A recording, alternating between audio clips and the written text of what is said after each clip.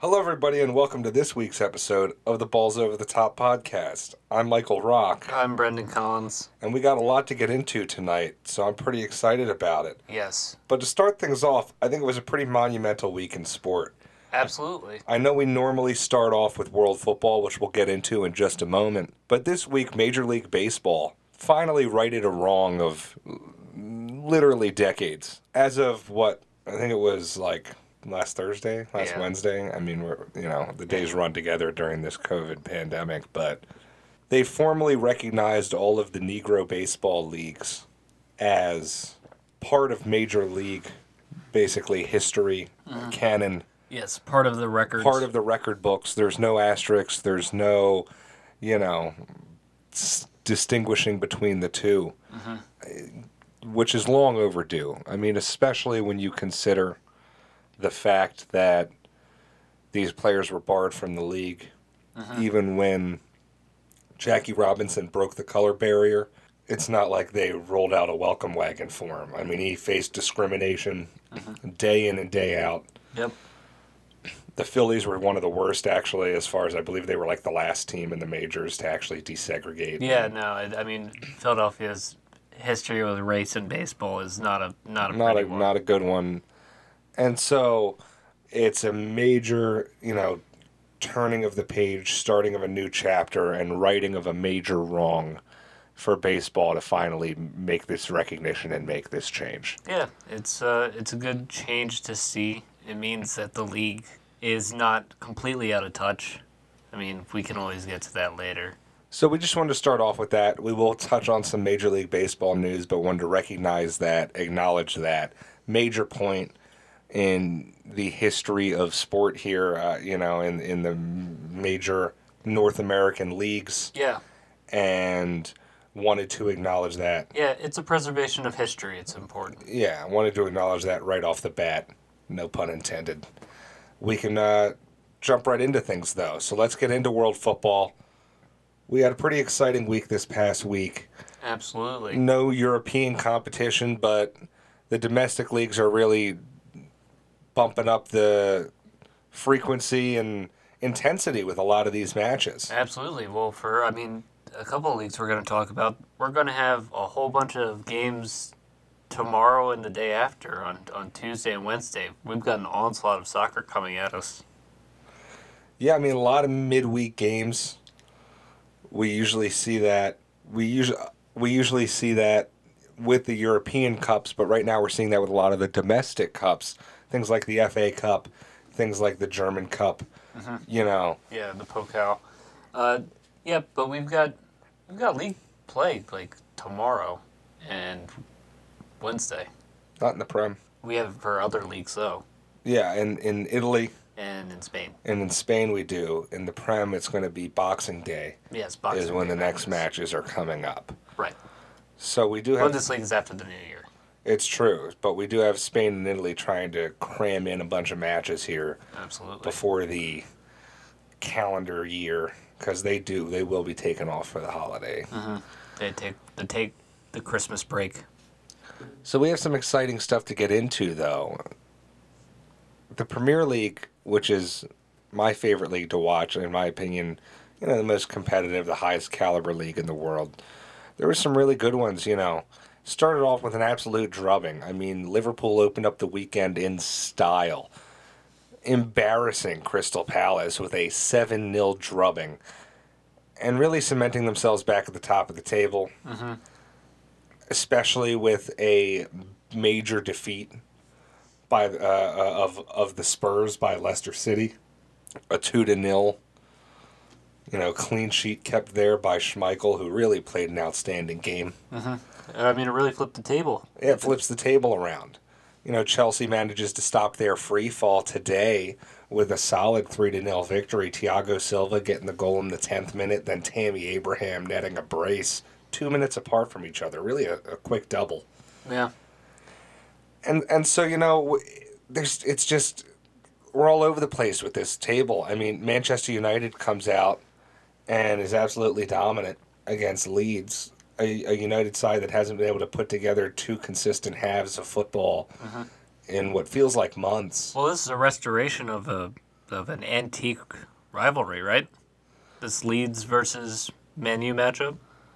Yeah, I mean, obviously the last several years, as the Big Six really took form, and I say the last several years, we're talking about 30 years now at this point, but Leeds haven't really been in that conversation. Really, it's even been the last 10 years Leeds haven't been in the conversation. I mean, even they were playing. They tumbled quite a bit. They were playing, though, in significant European competition, like, in the 2000s, and then just fell rapidly.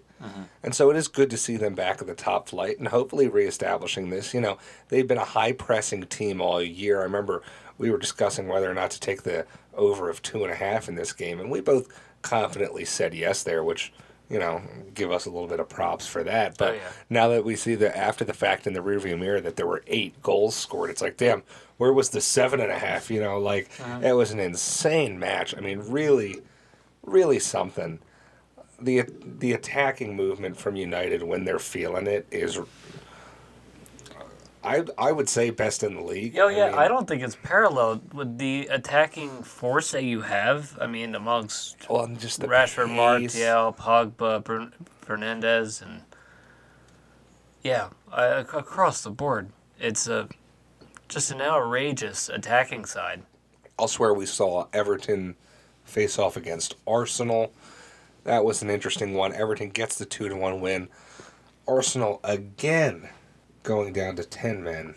It's unbelievable. What's going to happen? What's up? How's Arteta just sitting in a chair still? I think because of the prestige of the name. And the reputation he's built up at that club over many years. And the fact that as a manager. And they're just trying to hold on till they can get to a transfer window. And I mean, they're still in Europe, which is... Yeah, getting silverware saves your job quite often. Yeah, he won something last year. He was first Arsenal manager to win silverware in their first year on the job. I think maybe ever. It might not be ever. I heard the stat last weekend while I was watching games. They were like, first manager to win silver. And I was like, I'll repeat that during the podcast. And then did not remember it at all. Yeah, no, I'm not going to act like I They mentioned something about him getting a trophy as a manager. But how it was significant that even like Arsene Wenger and some other prominent Arsenal managers did not win anything in their first seasons. Because also, have to remember, no London club other than Chelsea have ever won the Champions League. Right. So, of the major trophies that Arsenal have been in a position to win, it's significant that Arteta won. I mean, they haven't won the league in a while. I mean, since the Thierry Henry days. So, I wonder what's going to happen too. I think Arteta gets a bit of a leash. I don't think his job is in any form of immediate jeopardy, but it would be good to see that ship turn around. I mean, I'm happy to see them struggle. Heck, I think it would be hilarious to see them get relegated, but in a realistic sense, I imagine it's going to be a slow turn. I imagine it's going to be a disappointing finish, But it happens. Chelsea, I forget what year it was, they were 12th place. I think it was the year they actually won the Europa League, so they still made it into the Champions League that year. But they were terrible in the league. They were terrible domestically. They couldn't get out of their own way. Yeah. And so we've seen this before. I imagine Arteta's going to take a lot of that energy and direct it more toward these cup ties, more toward the European competition. And I think, especially if they start to build momentum in those draws, in those matchups, they'll start to string together some positive results in the league as well. Because I think, how much of the game is morale. True. But let's move on from England into the rest of Europe here, and we'll move over into Germany, the team that's already on the break now. Team that's we'll hit on the last 2 leagues that are playing this week, not this week, but playing tomorrow after this. Why don't we start with Germany? An interesting weekend of matches, and started off with a bit of a punch in the gut for you. I don't know what you're talking about. Mukoko becomes the second youngest, I think, youngest Bundesliga goal scorer to score. Is that what he did? Is that what happened in that match? Yeah, that's what happened. At 16 years and so many days old. And that's what happened. Dortmund scored 1 goal in the match. That's how that game went, right? I think you're right, yeah. No, all right. Union Berlin beat Dortmund did score 1 goal in that match. Union Berlin beat Dortmund 2-1 in a really rough game. Favre's out. I don't know what the plan is, manager-wise. This is an impasse, kind of, but they've got a little bit of time to think about it. I think that was a rushed decision. I think it was impulsive. I think it was premature. I think it was irresponsible. I could continue if you want. I think it's the principal coming in and firing the kindergartner teacher because the kindergartners are being kindergartners. Exactly, that's what I mean. I don't love the move. That would have been like that Abramovich firing Lampard during the year that Chelsea had the transfer ban and been like, "Oh, you only finished 4th." Yeah, but we don't have a transfer ban, and I don't. No, and I would argue Sancho's the personnel regression moves has been good. Yeah, I don't know. I think it's bad. It's not good at the moment. I'm honestly worried what Dortmund's going to do because I don't think firing your manager before a break is a good idea. I don't think it's great for morale because I don't think he was hated by anybody. It seems like this I imagine, will come as a shock to a lot of the players. And I don't know if it'll come in, if these are players who have the pedigree and the mental fortitude to use that as a rallying cry and something to build off of. Yeah, because this is a bunch of 18-year-olds, man. I imagine, exactly, like, if it's, a club full of like trusty veterans and players who have established careers either at that club or even elsewhere, but have, a solid understanding of the business of the sport, of how all that operates. I mean, yes, all these players have been inundated and submersed in the sport since their childhood, but that's still a bit of a shake for a team that seemed like otherwise they were considered one of the hottest teams in the league.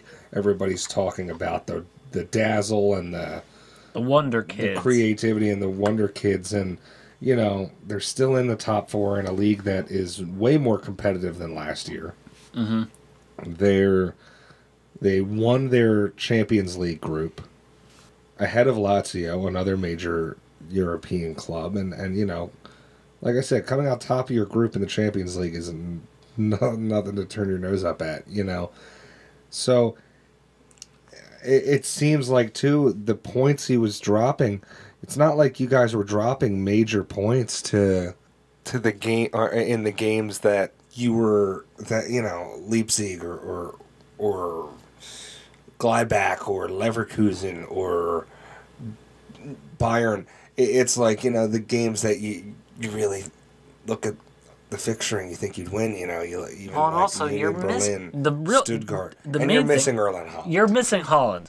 Like, that's the whole point of this is you're missing your world class striker already. I mean, honestly, like, who you taking over him? You've got Ronaldo probably. You've got Kylian Mbappe, but as far as just pure strikers, Lewandowski.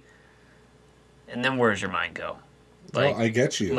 It's as far as right now, with maybe Aguero, but he falls off sometimes.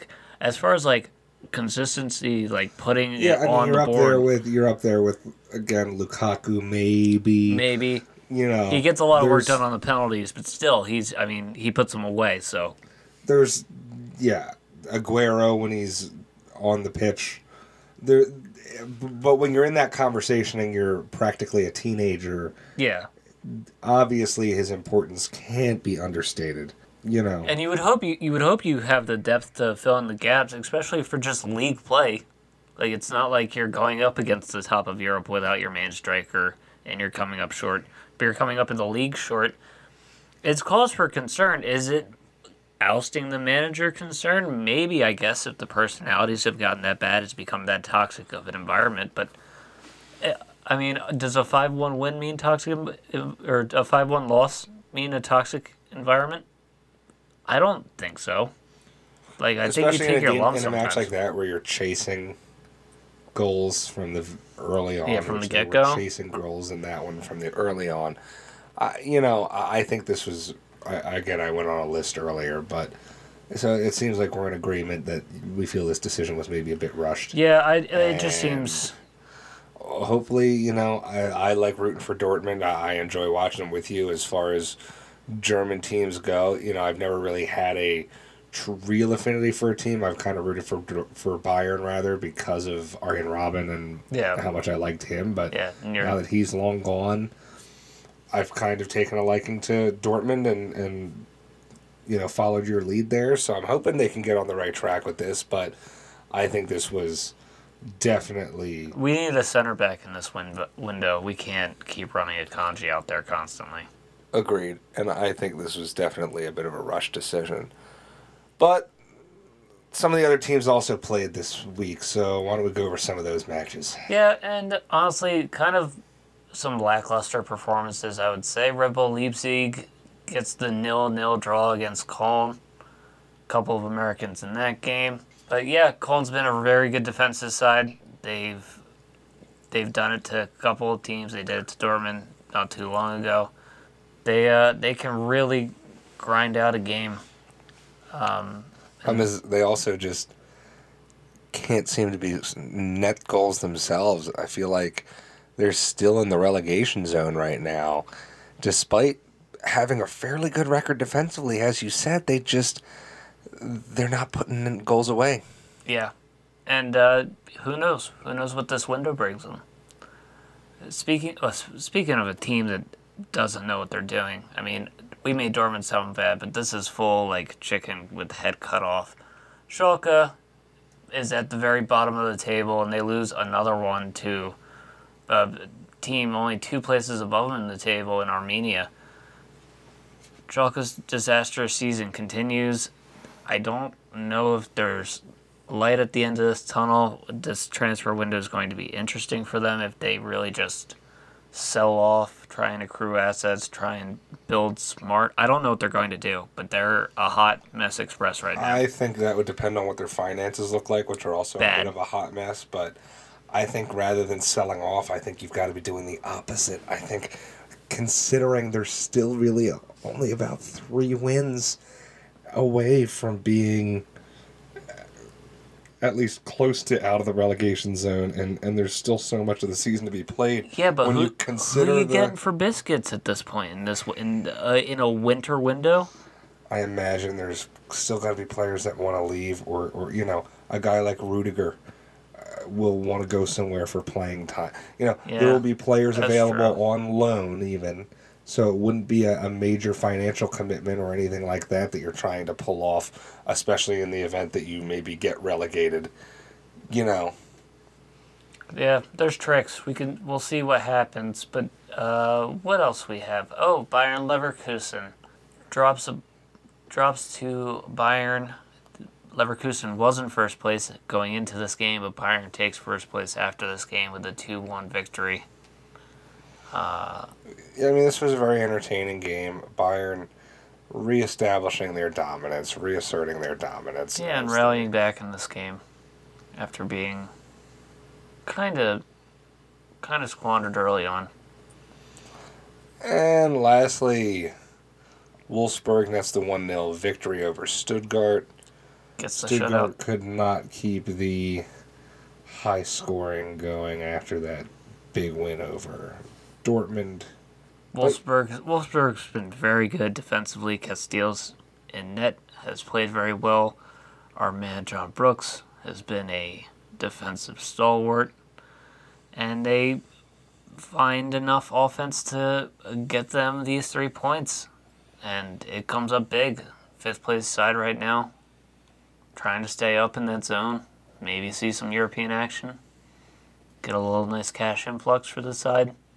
They missed out on it the past couple of years. They could definitely look to make some big splashes coming up. Yeah, so it's going to be interesting to see how these clubs, strategize and plan with the window opening up as the season resumes in January. But we're going to move on to the leagues that do have some action coming up in the next 48 hours. The Serie A had a really big week this past week. We saw some of the big names at the top continue their role of success. AC Milan netted a 2-1 victory over Sassuolo, where Inter Milan got a 2-1 win over Spezia. Elsewhere, Juventus rolled Parma with a 4-0 victory. Cristiano Ronaldo netting, I believe, a brace. He got a brace. Alvaro Morata got 2 assists in the game. Yeah, and he scored a late one, I know. The Atalanta-Roma game was an insane one, with Roma really holding off Atalanta for a good portion of that game, like 1-0, and then all of a sudden the floodgates opened, and Atalanta nets like 4 goals after the 55th. Well, off just cheeky interceptions of the backline. It was backline and goalie, just keeper could not get their act together. It was insane. And then Napoli dropped some points against Lazio. They fall 2-0. Got to say, I was surprised by that result. Napoli, I think, have been really in great form. Really, those last 2 matches surprised me. Lazio and Atalanta seem to have been struggling of late. Lazio barely getting out of their group stage. Yeah. I know they ended up in second, but they still was a pretty weak group. Yeah, but it's Ciro Immobile, and Ciro Immobile getting a goal, an assist, and a yellow card in this game. Soccer's variation of the little Gordie Howe hat trick there. Yeah, he had a great game, and he's always a great player to count on, but Lazio's been struggling, and Atalanta, Papu Gomez, their longtime captain, really a legend of that club. Seems like he's demanding a move once out this January after a huge falling out with the coach. I was shocked to see the team still rally and perform so well, knowing that their captain and best player is struggling. Yeah, Gasparini and Papu Gomez had that really big blowout following their exodus from the European competition, and it seems irreparable. Yeah, it's definitely tough. Lastly, we're going to move into, well, not entirely lastly, but penultimately. Yeah, we're going to move into La Liga, where we saw Atletico Madrid maintain their impressive run of form with a 3-1 victory over Elche. And that moves them to top of the table, into the number 1 spot. Yeah, surpassing Real Sociedad. Barcelona seemed like they were going to finally get back on the horse, get a win there, but they ended up dropping the late goal to Valencia. That game ends in a 2-2 draw. Leo Messi seems to really be getting frustrated with that side. I think it's understandably so, but I don't know. I wonder if we may see a move, may see a shakeup. I don't think, obviously, January, you're not going to see Leo Messi move in January, but if this continues, if the season continues to be disappointing, if we see a severe downturn in the form of the club and early European exit. Yeah, or even, they came into this matchup in 8th place on the table. They draw, so still dropping points where really they should be getting points. It wouldn't be insane to see them possibly out of European football. I mean, right now Atletico, Sociedad, and Real are all playing quality football. Mm-hmm. Behind that, it's a bit of a cluster, and there is room for them to kind of get back to safety. But if this keeps up, and there hasn't really been significant signs of it stopping, no. there could be some issues there, and I wonder if that could lead to a departure. But I'll move on. We did see Real Sociedad drop points this week. They lost to Levante 2-1. Bottom of the table Levante gets the 2-1 victory against top of the table Real Sociedad. It was an impressive performance by a side really kind of fighting desperately. I mean, that's what you do love about these leagues is there's just as much hunger at the bottom of the table as the top. We saw Osasuna fall, and now they're basement dwellers down at the bottom. Mm-hmm. They lost 3-1 to Villarreal, fourth place Villarreal. And then lastly, we saw Real win fairly comfortably 4-1 over Eibar. Real, it seems like after early struggles, and really a very close call in the Champions League, it seems like they're getting their sea legs. Seems like they're kind of starting to round out into this mid-season form. Mm-hmm. They have the talent to do it, so we expect them to. Exactly. We shouldn't be proud of them for this. This is where they should be. Yeah, absolutely. That should be expected. In the French league, we saw Lyon defeat Nice 4-1. That takes them to the top of the table over our next fixture. Yeah, a very crowded top of the table where we saw Lille and PSG draw to a 0-0 finish. Again, leaving points on the table. Both clubs going to be disappointed with that result, thinking they had chances to steal all three away from the other side. Instead, they'll split the points. And the real winners are Lyon, who see themselves leapfrog the teams in front of them and move up to the top of the table. A couple other storylines about the European leagues before we jump on over the pond here. Robert Lewandowski wins the FIFA Player of the Year award, besting Cristiano Ronaldo and Leo Messi, becomes the first player to win the award that's not one of those two in several years. Yeah, I think it's 12, I want to say. Yeah, or something. Or he might be the first one to win it twice. Did he win it twice now? Yeah, I think so. So I think it's the first one to win it twice that's not one of them. So I think Modric won it once, and I think... Was it Neymar won it once? I don't know. We're bad at doing our homework. We've never been good. We've never been good at our homework. We didn't think we were going to talk about that particular point. We were going to talk about... We're just going to jump away from it. But, Lewandowski, big ups to him. Really impressive. Arguably the best pure goal scorer in the world right now. Yeah. Gotta love him. I mean, part of me always hates him for forcing his move out of Dortmund, but... gotta love him. Okay. He's joined as part of the best 11 with Alisson from Liverpool taking the goalkeeper spot, Trent Alexander-Arnold, Sergio Ramos, Virgil van Dijk, and Alphonso Davies. That's the back line. Yeah, which, no surprises really there. Some heavy Liverpool presence here, but that's to be expected given the year that they had last year. Absolutely. Purely dominant. Alisson's really world class.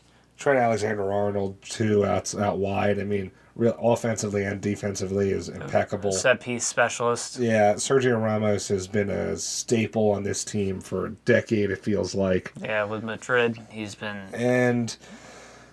yeah, I mean, Alphonso Davies really the newcomer, the baby of the group, and it's curious to see if he's able to build upon that incredible campaign last year. And, I mean, he's got all the support system around him anybody could want. Yeah. Or if he's going to maybe kind of flounder out a little bit, not necessarily flounder, but... sophomore slump. But exactly, when as a teenager you're being listed to the best team in the best 11 in the world, it's hard to do that. It's hard to do that every year. Yep. So, and if you're second and third year, you're not ranked the best in the world at your position, people might start using the regression word, which is insane to think about, but that's the level of expectations that comes with the performances that this kid has put up. But so far, he's done nothing but live up to the hype. In the midfield, it's really an impeccable trio. The Joshua Kimmich from Bayern Munich, and then we have the Bayern to Liverpool connection here in the middle with Thiago Alcantara. The Spanish midfielder. Yeah, really getting recognition for his time on Bayern Munich. Really has been injured and hasn't made much of an impact on this Liverpool side since his big transfer over the summer, but his play last year certainly earns himself a spot there. Absolutely. And then lastly, we have the king of the Premier League, Kevin De Bruyne, the Belgian international. I think at this point, the best Complete midfielder. Complete midfielder in the world. I'd he agree. can play box to box. He could drop back when he needs to. Going forward, there's nobody better. Whether he's going to distribute it or wind up and take it himself. I mean, just world class. Good on the set piece, good on the spot, good on corners. Really not a bad spot for him. The front three, they're all names you know. It's Lionel Messi, Robert Lewandowski, and Cristiano Ronaldo. An attacking force that is just, I mean, it's incredible. Between the three of them, the goal production, the offensive prowess that each of them display, both in front of net, 30 yards out. It's all been crazy. But speaking of crazy news, we have to talk about a kind of an upsetting issue for us here at Balls Over the Top, kind of a fan favorite, a name that we know and recognize and enjoy. Quincy Promes has been released from holding, but is facing charges in relationship to a stabbing event that happened at a family gathering hosted by him. He is no longer going to be participating in any Ajax games for the foreseeable future. We will see how this legal case plays out. But Quincy Promes, a promising attacking midfielder for Ajax, a Dutch international attacking midfielder. I mean, he's quite the talent. He's got lightning speed. He's good on the dribble. He's got a heck of a shot on him. But yeah, he's coming up with allegations, charges being pressed against him in relationship to a stabbing incident. It's pretty insane. You know, this is obviously a very talented player who's a lot of fun to watch. And to be tied to really a pretty heinous, horrifying, violent criminal type behavior, maybe going to prison for a very long time type crime, is shocking. I mean, we normally don't see, it's like O.J. Simpson-esque. We normally don't see these kinds of violent crime, especially in soccer. It's just not. It's typically like DUIs. Yeah, or at least like tax evasion, Exactly, man. The last bit of news we have here in world football headlines before we bounce over the pond here is Dominik Szoboszlai, the Hungarian forward who's just been tons of fun to watch. Absolutely. He's been absolutely electric on the ball. He's tall. He's got amazing dribbling for his size. His speed is impressive. He's making a move from one Red Bull to the other. Yes. Coming from Red Bull Salzburg. In the Austrian Football League. To Red Bull Leipzig in the German Football League. As a matter of fact, in the Austrian Bundesliga to the German Bundesliga. Yeah, it's going to be a really tough change for him. Whole bunch of new faces that he's going to wind up running into. So it will be interesting to see. But we can move over to the MLS, and in a little bit of sad local Union news, Tommy Smith is getting replaced as the Union's broadcast announcer. Tommy Smith was a charming old English pundit. He's really been the heart and the voice of the Union broadcasts since their inception. Ton of fun. gives us great lines, gives us great commentary, very passionate. The old onion bag. Yeah, or all that pass had a lot of jizz on it.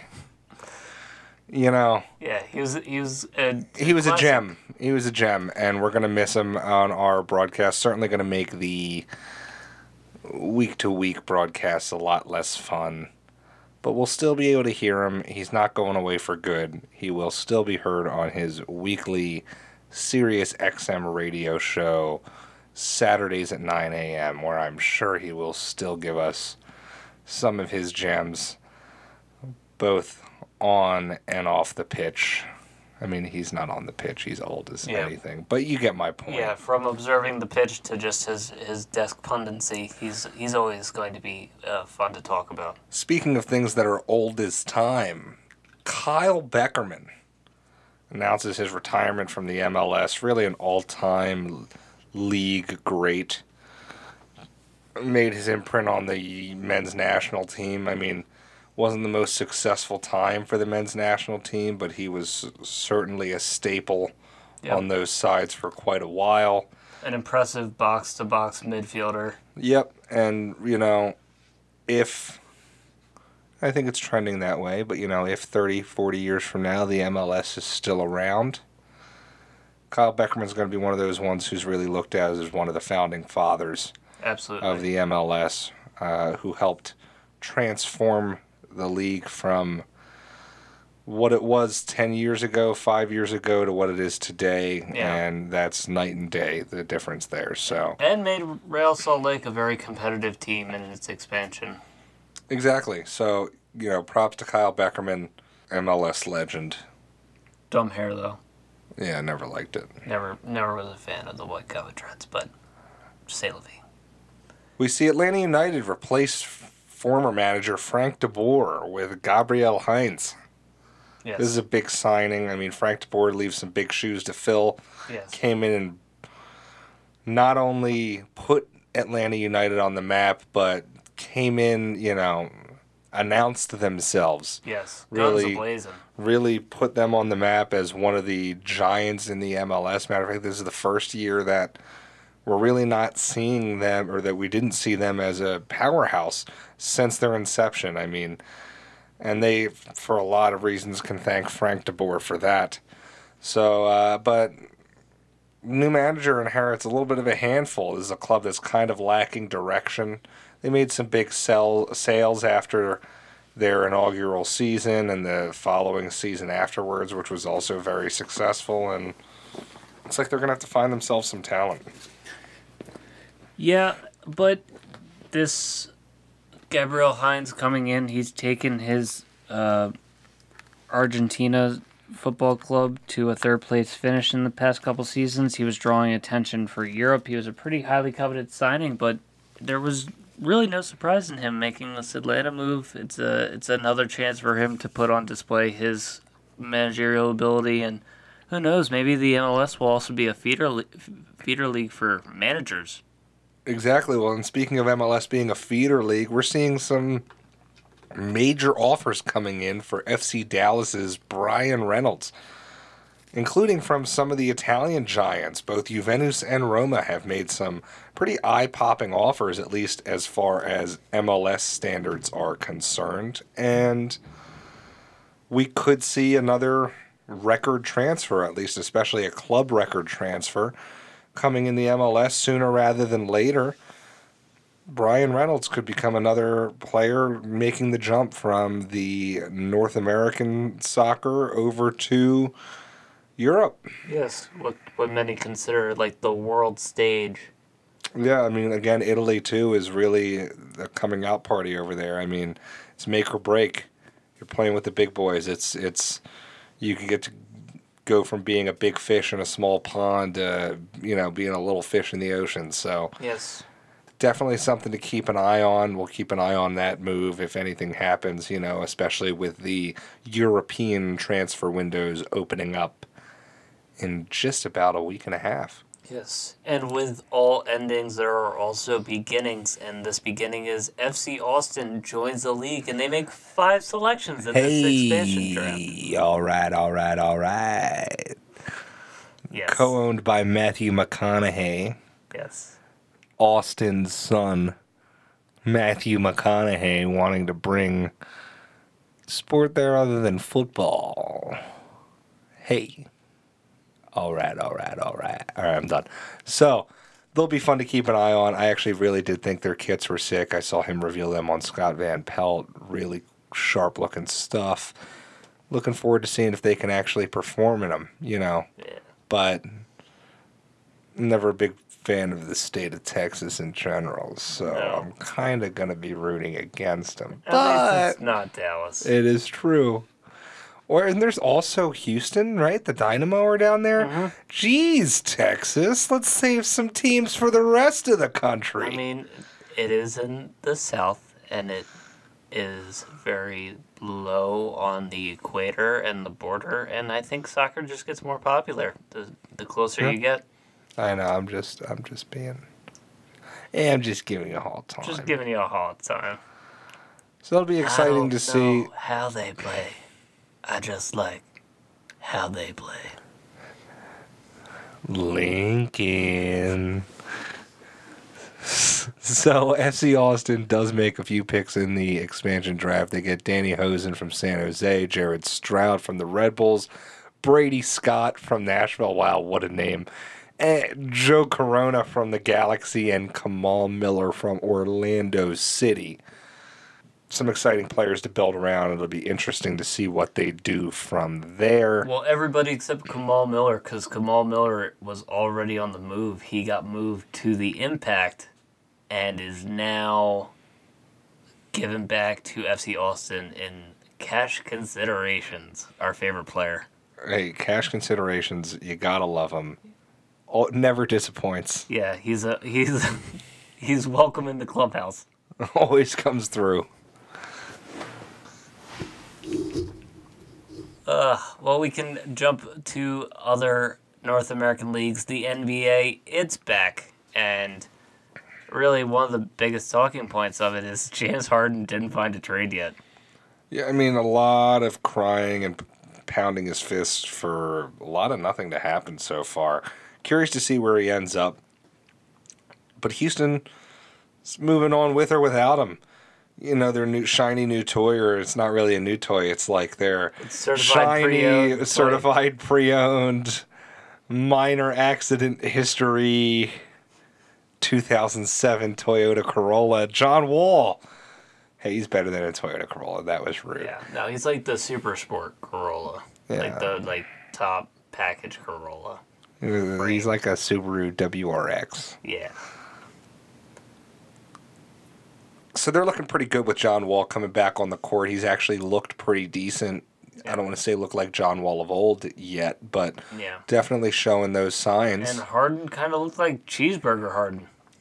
And I think the biggest question mark with that team is, you know, if Harden decided to play and if Boogie Cousins could get it together, you could have a formidable big three there all of a sudden. If, you know, now granted, these are two big ifs, talking about Boogie Cousins and John Wall both recovering from catastrophic quasi-career-ending injuries and returning to all-star form in their mid-30s, but it's not impossible. No. It's something to keep an eye on, and as we keep an eye on the potential James Harden, Carmen Sandiego, where's he going to go?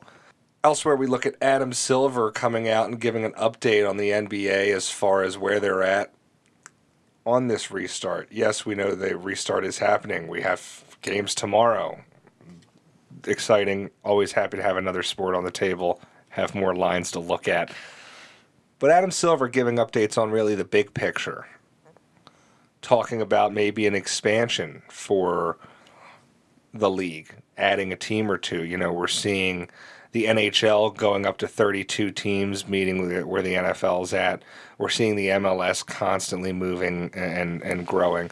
We're seeing the, you know, baseball even considering it. We're seeing football considering it with, you know, even talks of Toronto or even a London team in some point in the next decade. So you got to imagine this was in the cards at some point, and I think it wouldn't be a bad idea, especially if they're talking about expanding the play-in tournaments, talking about tinkering with the structure to maybe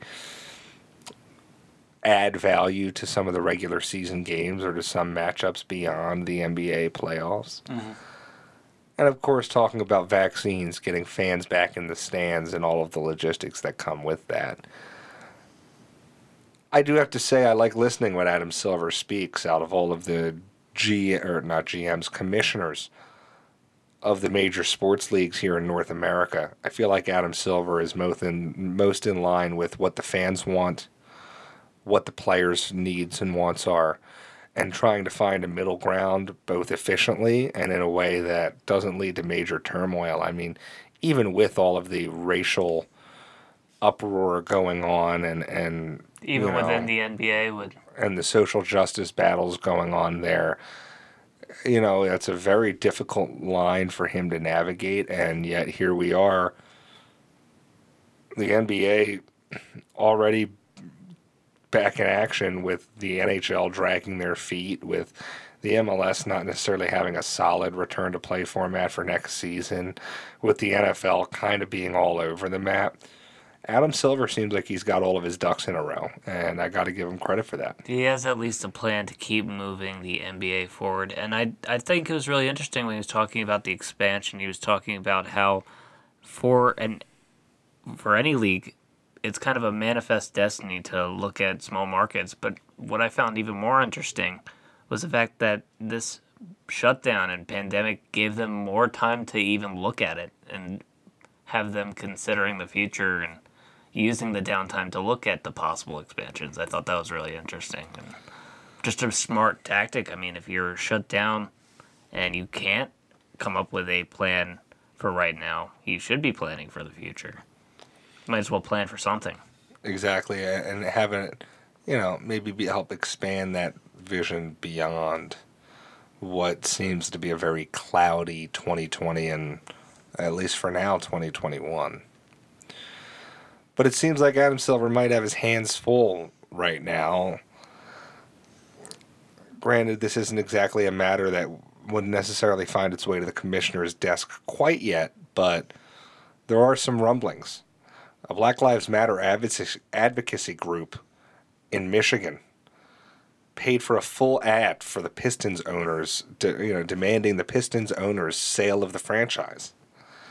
Their owner, Tom Gores, owns Securus Technology, which helps to secure the pricing for inmates throughout the country. I mean, not all of them everywhere, but they're contracted with a large number of prisons and jails. And they would be Comcast Internet type.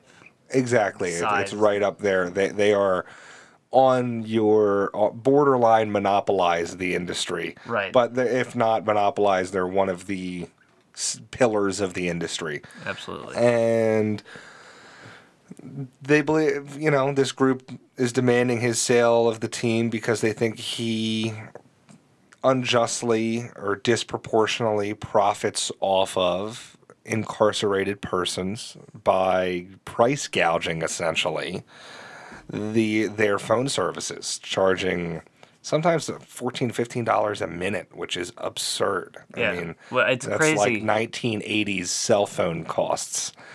And this is for, phone calls, even secure lines, and I understand there may be additional precautions that need to be made considering the circumstances, or maybe there's confidential things going on, or maybe there needs to be an extra line of security or monitoring or exactly.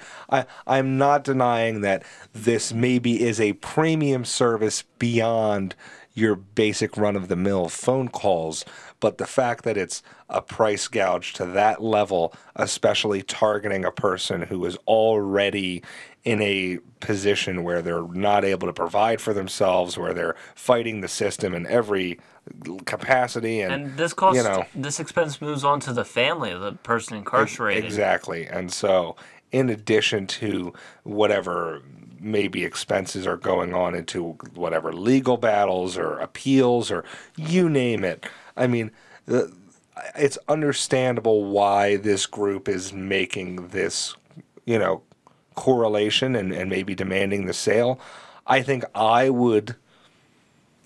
Now, again, maybe the demand of this sale should be a part of this, but I think I would be maybe trying to focus more on seeing if there would be a way to overhaul that system and fix it in a way where, yes, the company that is providing the good or service is still able to make a decent profit margin and operate and as a, a capitalist business, but also one that is not disenfranchising the people who are already disenfranchised, you know what I mean? And so it's crazy to think that their rates are surpassing those of, like prepaid phone plans.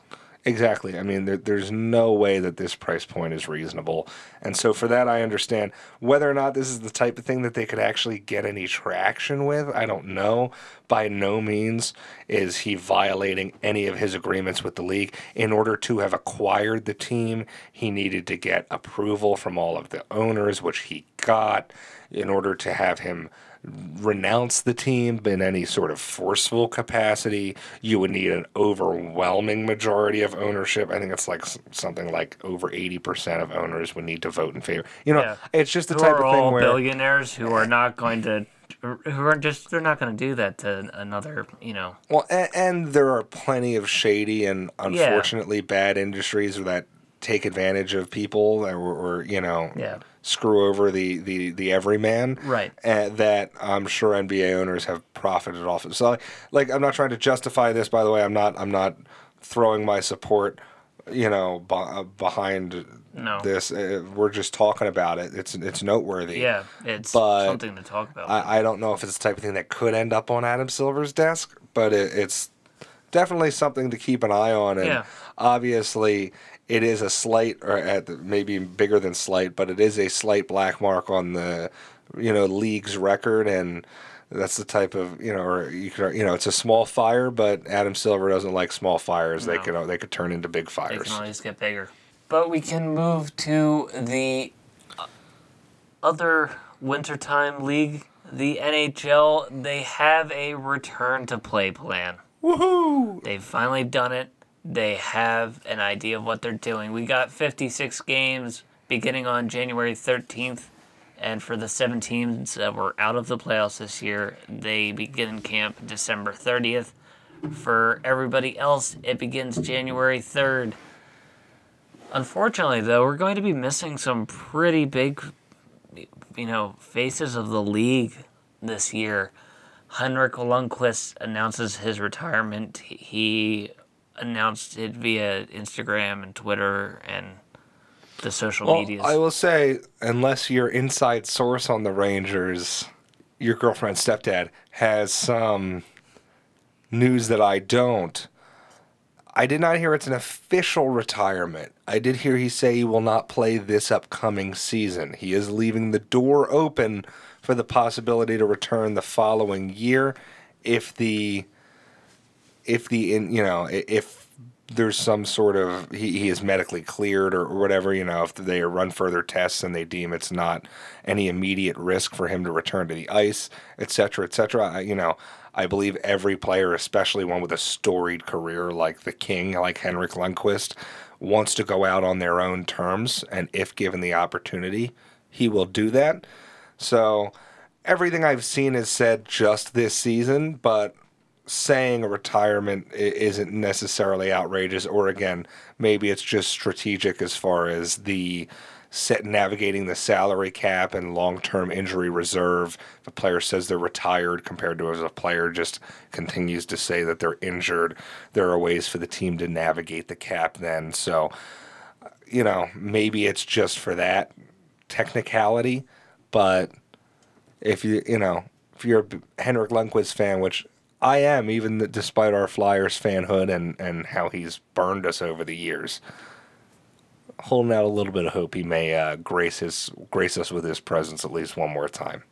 We also saw Alexander Steen, who really rose to prominence at the St. Louis Blues, unfortunately having to announce his retirement due to injury. It's always a shame to see a career cut short. We're no strangers to this here in Philadelphia. Yeah. Chris Pronger. Exactly. That's who Eric comes to mind. Lindros. Even guys like Simone Gagne or Keith Primo, you know, those head injuries are brutal. Eric Lindros. So it's a shame we won't see Alexander Steen. Ends with a solid career, though. Respectable player. Again, shame to see those guys not being able to go out on their own terms. We do see elsewhere, though, a little bit of positive news. At least it is for one individual. Yeah. Anthony Duclair's got 1.7 million reasons to be happy as he just signed a one-year deal with the Carolina Panthers. A little bit of a prove-it deal. I mean, Duclair's a young prospect still. He's got a lot of time in front of him. He was named to the All-Star game, though. Exactly. And so the fact that it's just a one-year deal at 1.7 million, it seems like a great deal for the Panthers, getting a young player of that caliber at that rate. But also, again, Duclair kind of gambling on himself here, maybe turning down a little bit less money, a little bit more security to bet on himself. Get some play time. Try and perform that same way again and, you know, maybe lock up that long-term big money contract that he's looking for. I think teams are a little bit hesitant to spend that kind of big money right now, considering the financial implications and the unknown long-term financial implications of this COVID-19 crisis. And so hopefully for Duclair, he can overperform again this season and continue to shine and earn himself some money to go along with the 1.7 big ones he just put away. Absolutely. A couple of oddball things we wanted to talk about, though, as we move on from hockey there. Tiger Woods and his son Charlie shined this past weekend at the PNC Father-Son Championship. First time that the world really got to see Charlie in action. He's only 11 years old. Tiger's oldest son, though, he's got a heck of a swing on him. He's like a copy-paste. It was really fun to watch. It looked like the two of them were having an absolute ball together. I mean, it's really the most fun I've seen Tiger Woods have in ages. And, you know, I don't want to jinx anything. I mean, obviously, and I don't want to imply also that anything's mental. But, you know, we didn't see Tiger wincing and grabbing his back and pulling up after shots. I mean, he seemed like seemed 20 years younger when he was out there with his son. And so, you know, I wouldn't imply that the injuries are fake or the injuries are in his head, but I do think that when you're feeling good, you just continue to kind of feel good. Yes, but also I think when you're stressing about an injury or thinking about an injury, it's hurting. Like, I don't know how else to, like, you know, it's like, oh, you ever think about how much your forehead itches sometimes? And then everybody's like, oh, shit, my forehead itches. You know what I mean? It's like... How heavy your tongue is in your mouth? It's like, you know, Tiger Woods sitting there going, oh, I really hope I can get through this full weekend of games without my back acting up before the first hole. Wouldn't shock me if then hole 6, oh, wow, my back's starting to get stiff. You know what I mean? It's just like... that becomes your focus, where here it seemed like he was more excited about everything Charlie was doing. You know, Charlie notches his first eagle. Unbelievable. Lands it on the green with the second shot. Unreal. Just like, what? This kid's 11. Like, it was, and he looped it around a tree. It was unreal. Like, and yet Tiger was ecstatic. And so, you know, not to take anything away from the kid, but I think we're going to have a lot of that kid to talk about over the next 30 years. Yeah. I'm interested to see how Charlie's bursting onto the scene impacts the rest of this season for Tiger Woods. Yeah, I think it'll give him a boost. I think it made it fun again. What's even more fun is league mergers, because Major League Lacrosse and Premier Lacrosse League enter into a merger, see a wide expansion of teams. Hopefully there's a good competitive balance. Yeah, it's interesting. You know, I'm not going to even pretend I know about this. We saw this. You brought it to my attention.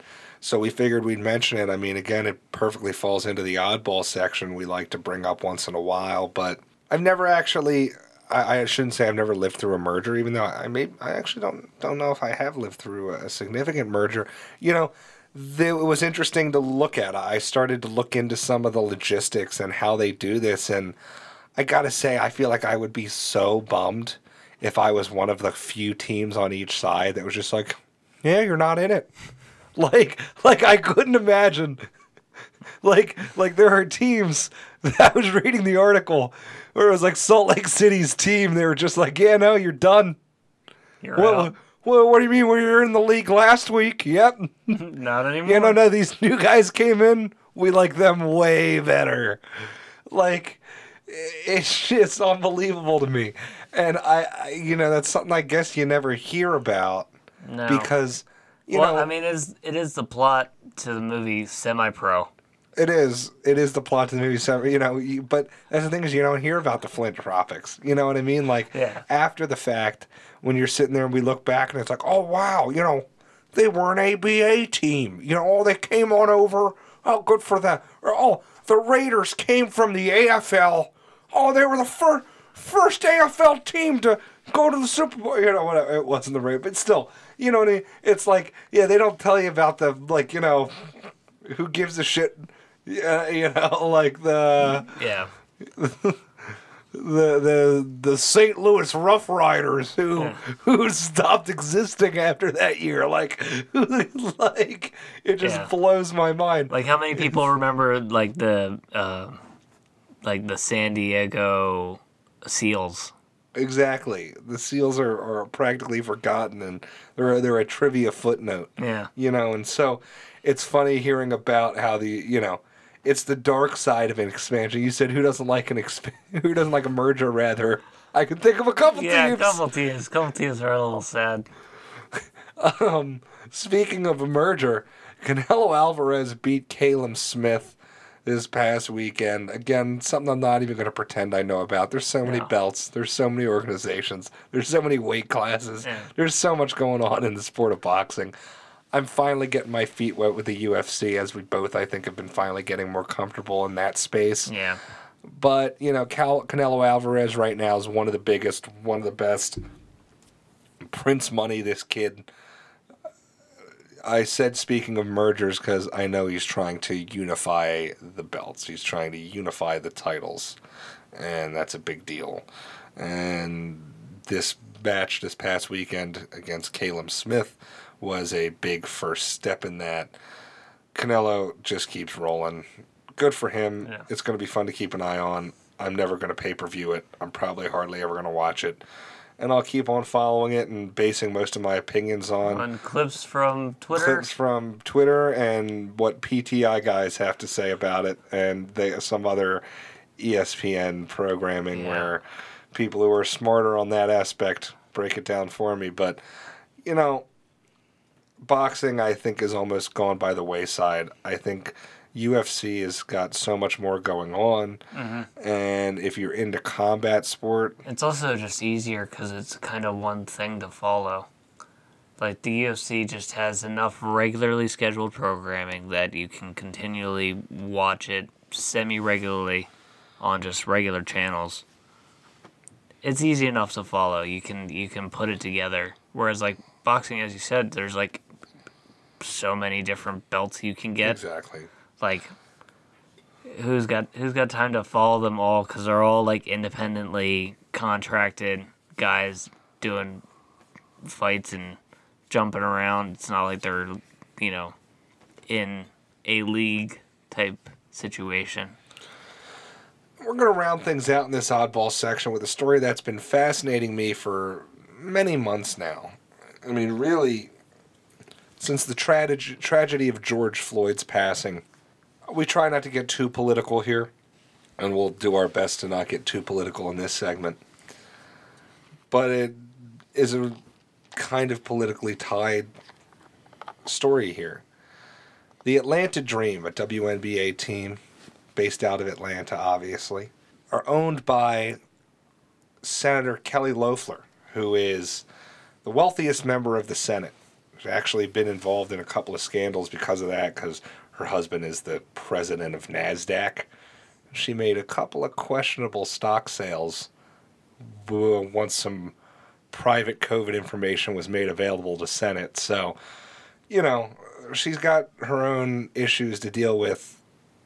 Also has never really been elected, was appointed to her seat. So it's not even like this is somebody that carries a lot of popularity in the state. If somebody wins an election, by over 50%. You argue at least half the people like them. They're appointed to a seat. They didn't actually win anything. So even amongst their supporters, the jury's still out. But I bring her up and on a sports podcast only because, like I said, owner of the Atlanta Dream WNBA team and, senator running for re-election who owns a sports franchise, you think that's a great opportunity for campaigning. Well, the team has been campaigning, but for Loeffler's opponent, Loeffler's running against Reverend Ralph Warnock, who is a reverend from the church where Martin Luther King Jr. was the reverend. Again, who the team is also named after, being the Atlanta Dream. And following the tragic death of George Floyd, Kelly Loeffler came out and basically said that Black Lives Matter was a terrorist group, that there is no police brutality, that we should be focusing more on supporting the police and not the rioters, that we should be, basically there's no such thing as systematic racism or systematic oppression or a racially biased policing or any of the above. And strangely, her team didn't take too kindly to that. Ever since those days, her players started, again, outwardly campaigning for her opponent, doing their best to try and get their owner fired from her job in the U.S. Senate. Really a fascinating story to watch. I mean, when her players wanted to do a Black Lives Matter demonstration before the game, she threatened them and, told them they should just shut up and play the game like she pays them to do. And, I mean, it's just the divide between the players and the ownership is getting larger and larger. Some of the players have petitioned the WNBA to force Loeffler into selling her stake in the team. I mean, kind of similar to our last topic with regards to the Pistons owner. Yeah. The question is she actually doing anything that can warrant forced sale? I mean, there's a whole bunch of aspects to this story that just make it really meaty and interesting to keep an eye on. And I imagine it's only going to get more and more prominent as we ramp up for that January 5th runoff election. Yeah, it will definitely get very interesting. Which, that's the last thing we're going to say on that. But I will say, if we do have any listeners in Georgia, we encourage you to get out there and vote. Every vote counts, especially in a runoff election. A lot of people don't even know what those kinds of things are. They don't know when they are. It's not. Yeah. It doesn't carry the same sexiness that a presidential election carries. I will say, unless it's Sketch. Sketch, if you're listening to this in Georgia, stay home. Yeah, we don't want you to vote. I don't want you to vote. Not, by the way, not because we think we know who you'd vote for. No, because we think your felonious crime should mean you are not allowed to vote anymore. Yeah, we're not going to bring it up on air. Yeah, but we know what you did. We know what you did. Moving on to baseball. Yeah, speaking of Sketch, baseball. Couple of just housekeeping notes here as we are kind of in the midst of a baseball offseason, a pretty boring one at that, again, with the money issues going on, with kind of a lack of understanding of what this season's going to hold, with the entire minor league system in limbo, with everyone's payrolls up in the air, with players opting out and certain contract years accruing or not accruing. Nobody really cares that much. It's baseball. They'll figure it out. Or they won't. Yep. The Rays re-signed catcher Mike Zunino to a one-year deal, including an option. It was a solid piece to their team last year that made it to the World Series, and they'll be happy to bring him back. Got him on a deal that they like on his side of it. He gets, again, one of those one-year try-him deals. Mm-hmm. If he gets to perform the same way he did last year, kind of finds that same shine he did, especially as they made that run for the playoffs, he could find himself on an everyday catcher. Yeah. Really on a team that does actually pay their players, as opposed to the Rays, who just pay them in meals and laundry. They do their laundry. Elsewhere, we saw the Cleveland baseball team, we're going to change them to that, really taking a page out of the Washington book, decided they are going to drop the Indians moniker, but at the end of next year. Yeah. Yeah, because, apparently, as we saw with Washington, these teams just are totally blindsided by this. They couldn't have imagined having to change their name. What do you mean? It's insensitive. What? Since when? So these teams, despite decades, literal decades of people demanding they change their name, didn't have any form of a plan B. They had nothing. They had no envelope that was sealed with the word confidential stamped on it. Open in case of emergency. Open. No, nothing. They don't have a firm on hand that they could pay a fraction of one of their players' salaries to come up and focus group a name. No, none of that. We're just going to drop it, but we'll give all of our super terrible, awful Ohioans a chance to revel in their racism and ignorance for one more year while we keep the most atrocious mascot in the league, Chief Wahoo. Go for it. Knock your socks off. You know what, Cleveland, you guys are a joke, and if it keeps you off of meth for just a little bit longer, then I support it. I guess, man. I will say, though, I do think Chief Wahoo's adorable. I know it's racist. I find him adorable. It's the big eyes. It's like, it makes me soft. I mean, it's valid, I guess. In a cartoonish... The cartoon and animation style, I guess you could argue, was meant to be but it was meant to be a cool mascot, and I feel like mascots, if they're doing their job right, are endearing just visually. Yeah. So that's all I'll say about that. Elsewhere, we saw the MLB payroll dropped $1.5 billion during the 2020 Pandy shortened season. Major drop can be attributed to, less games. A lot of those players, their salaries are now being prorated out. A lot of players opted out. They lose their money. A lot of teams fired not only, major amounts of front staff people, but even a lot of their talents. Some of the teams dropping broadcast crews, production crews. Mm-hmm. I mean, really, the effects of this virus and this pandemic are being felt all throughout baseball, from the top tier players all the way through the minor leagues and groundskeepers and everything in between. Absolutely. It is a sharp decline. It's still in the billions of dollars.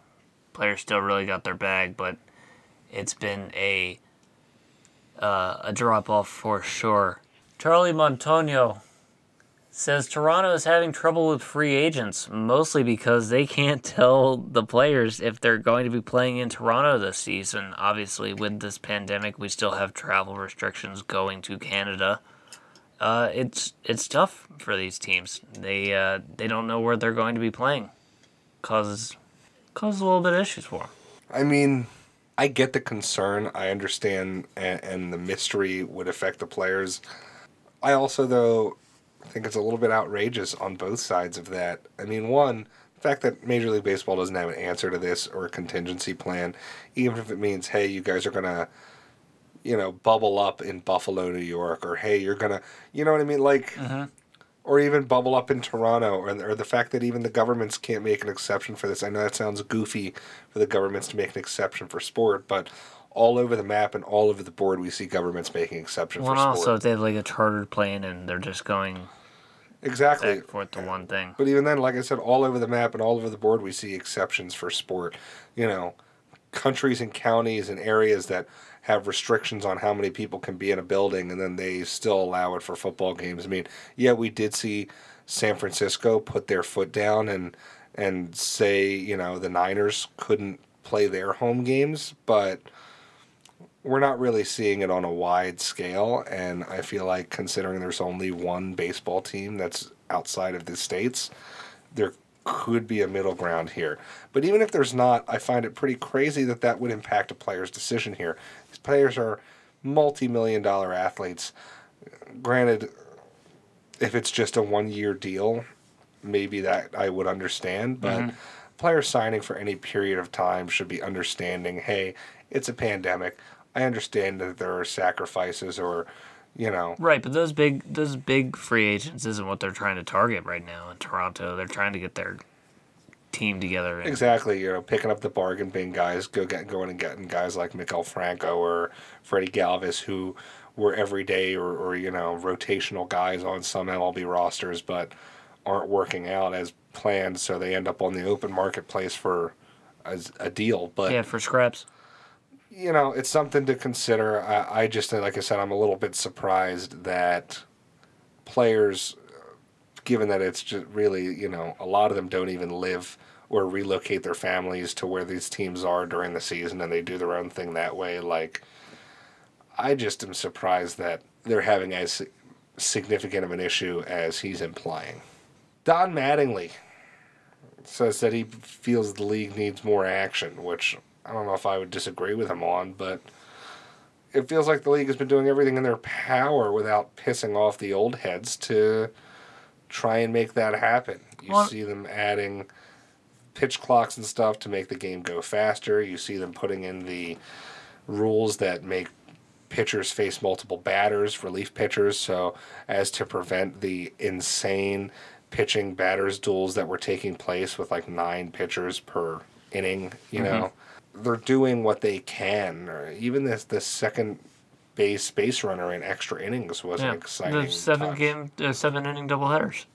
Yeah, I mean, but it seems like inherently by nature of the sport, baseball's not that exciting. I mean, even when I'm putting a boatload of money on the games and started to know who the pitchers are and what hitters have been hot and this and that, there's still a ceiling on the excitement level for a baseball game that just doesn't match the intensity of basketball, football, hockey, soccer. I mean, I'm not trying to come after the sport of baseball here, but I'm more just critiquing Don Mattingly's criticism. I think he's right. I mean, this past season we saw a 7% increase on plays that ended in either or at-bats that ended, rather, in a home run or a strikeout or a walk. And those are the boring play. I mean, home runs are fun because, the base is clear and whatever. Ball goes far. Crack of the bat. But for the action of the game, the base running coming into play and, base runners having to be smart about their positioning and those interesting scenarios that happen in baseball have been decreasing in rate. And I think that's frustrating for a lot of baseball fans.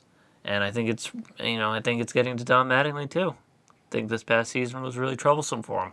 Yeah, Don Mattingly, what he says carries some weight in the league, and I understand what he's complaining about, but I also feel as though it's hard to complain about teams and players adjusting their play style. Like, saying that there are more walks, strikeouts, and home runs is like him being like, well, and just last year alone, running plays went up 15% in the NFL. And it's like, okay, but running plays aren't illegal or wrong or maybe they're less exciting. Yeah, debatably a 5-yard run is way less exciting than whatever Houdini play Patrick Mahomes is going to pull out of his rear end. You know what I mean? But like, to imply that the game is getting worse in any capacity or less appealing because it's shifting more toward the run in that hypothetical scenario is kind of outrageous, because it's still like an argument maybe against something like the shift, I think, is a lot more, even though the shift also is still legal. And that the action that takes away from the game is more legitimate than criticism of teams that are recognizing the advantage of power, strikeout ratios, and walk rates, and the value of taking a walk in certain, like, Maybe I'm just being nitpicky here, but No, I see the strategy of it. I just think that there are ways to disincentivize that as the pinnacle strategy. I mean, agreed, but I have no problem with it as the pinnacle strategy. Like, there are ways to discourage running as the pinnacle strategy in football, and I think you could argue they've done that with the pass interference, Oh, for sure. improvements and the different changes that they made, the protections of the quarterback, etc. But, like, I don't have an issue with it. I get maybe what they're saying, where it's more boring, and maybe if there were more creative ways to, again, maybe incentivize more offensive play and getting the ball in play and what have you. But, like, I think that home runs, walks, and strikeouts are all very exciting aspects of the game in their own right. I mean, a walk and putting a runner on base is huge. Strikeouts are incredibly significant on the defensive side of things, and home runs the most exciting offensive play in the game. And so, like, Oh yeah, I think balance is good for the game. yeah, I feel you there, and it'll be interesting to see how that trends. But we will wrap things up here with the National Football League, and it was a doozy Crazy week. of a week. And we'll start with the biggest headline coming out of New York. And no, we're not talking about the Giants. Nope. New York Jets got their first win of the season. Big win for them. Over a pretty Upsetting good. the Los Angeles Rams and upsetting me quite a bit because I lost a lot of money on that game. But I digress. The Jets had a pretty impressive game. I mean, they were really up from early and they just held it wire to wire. The offense looked solid. Frank Gore securing the win, getting the final first down needed. All-time great, all-time legend. 3.5 yards per carry. Gore Yep. getting the job done. Philadelphia Eagles legend Frank Gore. Downside for the Jets, though, is they might have lost out on their best shot of landing Trevor Lawrence. Now, the Jets lose the tiebreaker with the Jaguars, or you could argue they win the tiebreaker with the Jaguars, meaning the Jets have the better record, so therefore would be awarded the second pick in the draft if the season ended today. Understand that's a big deal. Some people may say, oh, what's the deal? They get the second pick now and they don't have a winless season. Yeah, but second pick can be boom or bust. I mean, granted, both of them ended up being hurt and not sticking around for long, but, second pick is the difference between Andrew Luck and Robert Griffin III. It's the difference between Peyton Manning and Tim Couch. You know what I mean? There are times the second player outperforms the first one as well. I mean, Donovan McNabb was better than Ryan Leaf, By a lot. But overall, this could be a win that the effects of which are felt by this franchise for Yeah. a decade or more. Well, it's a big difference if you're coming into a coaching situation where you think you're coaching Trevor Lawrence possibly, and you wind up coaching Sam Darnold instead. Yeah, I mean, maybe they would get, was it Justin Fields? There's other names in the draft. Yeah, but it's still, I mean, Trevor Lawrence is the Crown jewel of this draft. Exactly. Elsewhere, we saw the Tennessee Titans get a pretty solid win against the Detroit Lions. It was a little bit closer than they would have liked at some points in the second half because king of garbage time Matt Stafford has a tendency to just keep his team lingering around. That's how he accrues all those stats. But the big headline out of that is Derrick Henry continues his dominance. Derrick Henry is likely going to finish this year his second consecutive rushing title. First player to repeat rushing titles, I believe, since Adrian Peterson. And he's approaching 2,000 yards on the season. I believe he's about 300 yards and some change away from getting it. We got 2 games left in the season, so we would need to have some pretty solid performances in both. But He's also Derrick Henry. exactly, a 2,000 yard season rather is an incredible achievement. Absolute feat. I know Chris Johnson did it just a few years ago for the Titans, which is pretty unbelievable to think that the Titans would have had, I believe, the 2 most recent 2,000-yard rushers. Again, Peterson might have Been in between. yeah. But it's an incredible feat, and it's well deserved. Derrick Henry's been dominant the last few years and shows no signs of slowing down.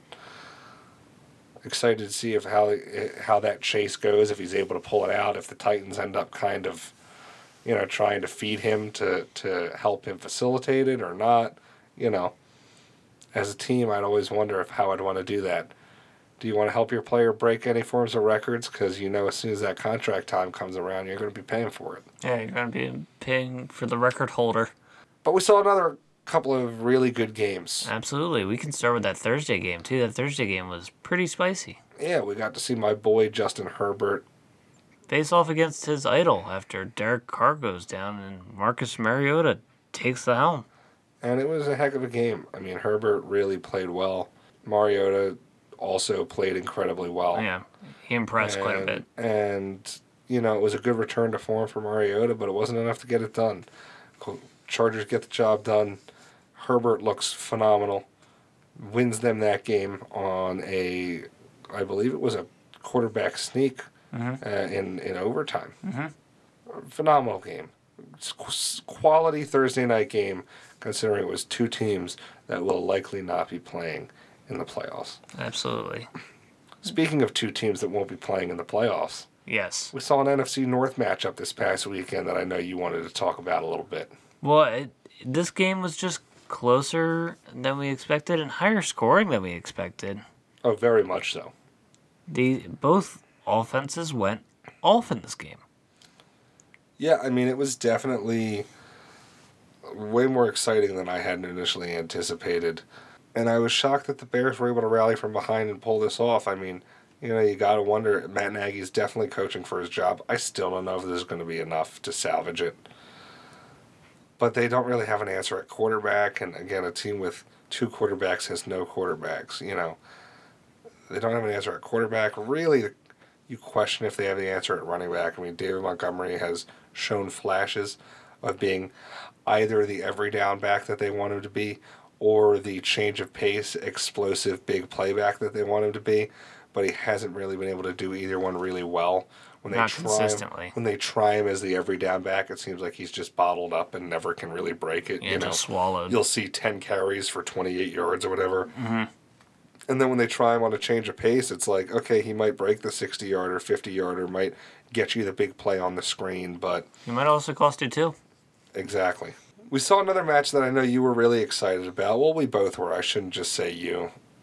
The Dolphins held on in a thriller against the New England Patriots. But it was also a little bit of a snooze fest. Yeah. Offenses, it seems like, for both these teams didn't really show up, or at least the Patriots' offense didn't show up, and Cam Newton continues to be nowhere to be seen.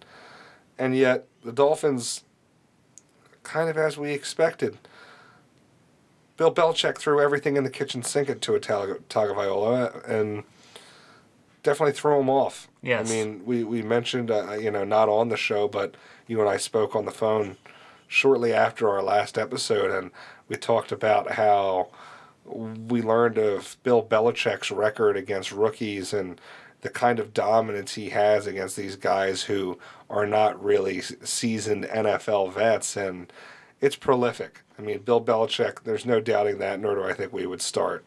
Bill Belichick's phenomenal. Mm-hmm.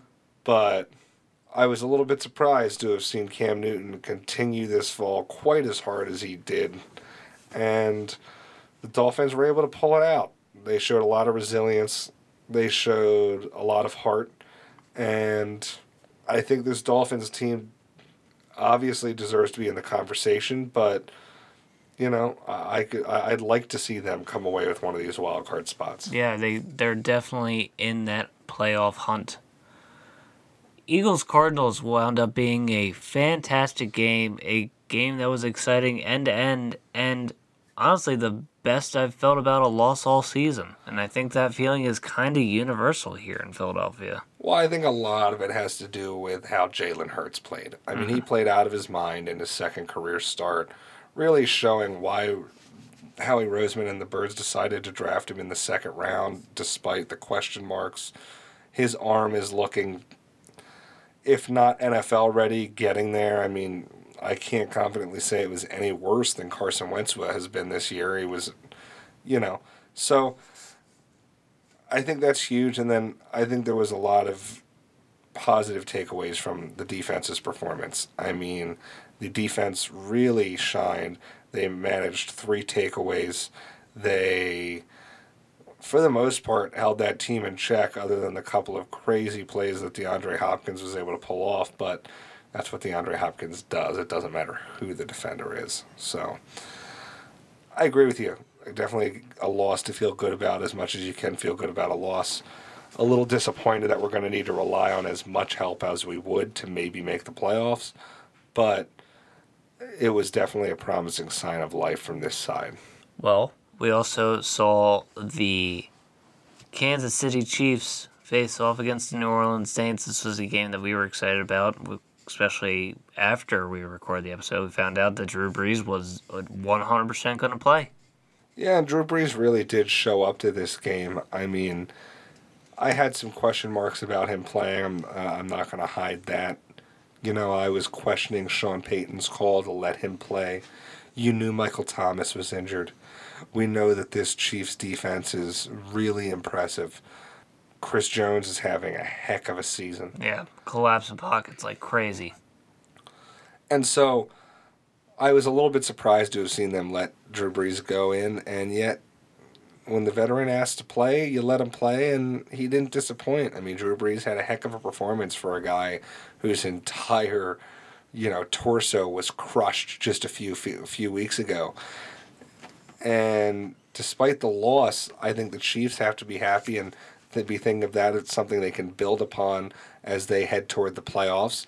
And obviously the Chiefs need to be happy because they keep finding ways to win and are looking like they're locking up that top seed because the Pittsburgh Steelers lost again tonight. 3rd loss. Is that 3rd in a row or is it 3 out of their last 4?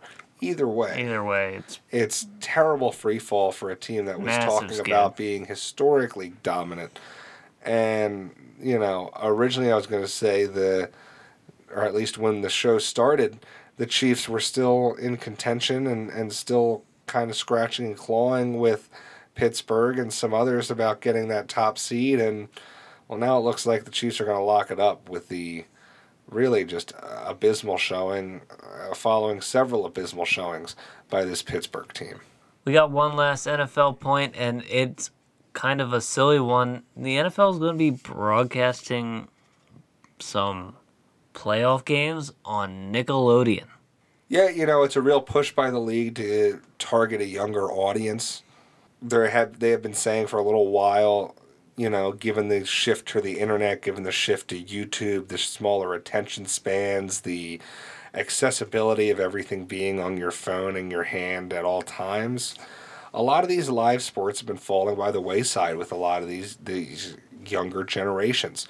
They just don't have the time or desire to kind of form their schedule around these games that are happening whether they like it or not, And so the league is being proactive, and we saw this. Major League Baseball has done something similar in the past. We see this with a lot of ad campaigns. We see it with a lot of things trying to recapture a lot of those younger fans who just aren't accustomed to gathering around the television on a Sunday afternoon almost, ritualistically to watch their team play. And so putting it on Nickelodeon, I think is huge. Yep. They put it on Nickelodeon. They're going to have their own little wacky commentators. It's not going to just be the normal, CBS, Fox, whatever commentators. They're going to have special commentators. They're going to have their own commercials, targeted commercials. They're going to have their own targeted, graphics that bring up stats, that bring up, googly eyes on players, slime. All of the fun stuff. There's going to be, there's slime. There's going to be, little one-liners, even comparing, this player, we normally get the, AWS update. Oh, such and such hit 21 miles per hour. on Nickelodeon, it's, oh, such and such ran as fast as an ostrich, blah, blah. You know what I mean? Like, it could be fun, it could be educational, and it can help cultivate a bond between viewers and this league that you and I grew up watching and loving, but a lot of this younger generation, it's just not there. It's not, yeah, they just don't have the same interest. But I think that's pretty much all we got for this week. Yeah, that wraps up this week's episode. An exciting holiday this week. Yes. We will still be recording. Well, is it Christmas Eve? Thursday? I think it is. Hmm. Yeah. This is the holiday special. Yeah, right? I mean, we'll figure it out. Yeah, we'll figure something out. So we'll still be recording an episode. We'll be getting something out to you guys for this football week coming up. I mean, we have an exciting football week. Match on Thursday night with Christmas Eve. We got some Christmas Day football on Friday football this week. And then we have another full docket of Saturday games, again with the lack of bye weeks, all 16 regular seasons these last few weeks of the year. We get a full schedule. Yeah. That leads to some fun games. So we'll be back with you at some point before those to give you our preview. But as always, we appreciate you guys listening. Yep. As you can find our socials at BOTT Podcast on Instagram and Twitter. Yes. And you can find this pretty much anywhere podcasts are broadcast. Yeah, we're on like 11 platforms Anchor, at this point. Google, Apple, Spotify. Exactly. I mean, it's kind of aggressive. Yeah, no, we're everywhere. And Tom agrees. So check those out. Drop us a like, drop us a follow, share it with your friends. We appreciate it. Thanks for stopping by. Happy holidays, and we'll be back with you with football news before the big day. Thanks, guys. Thanks, everybody.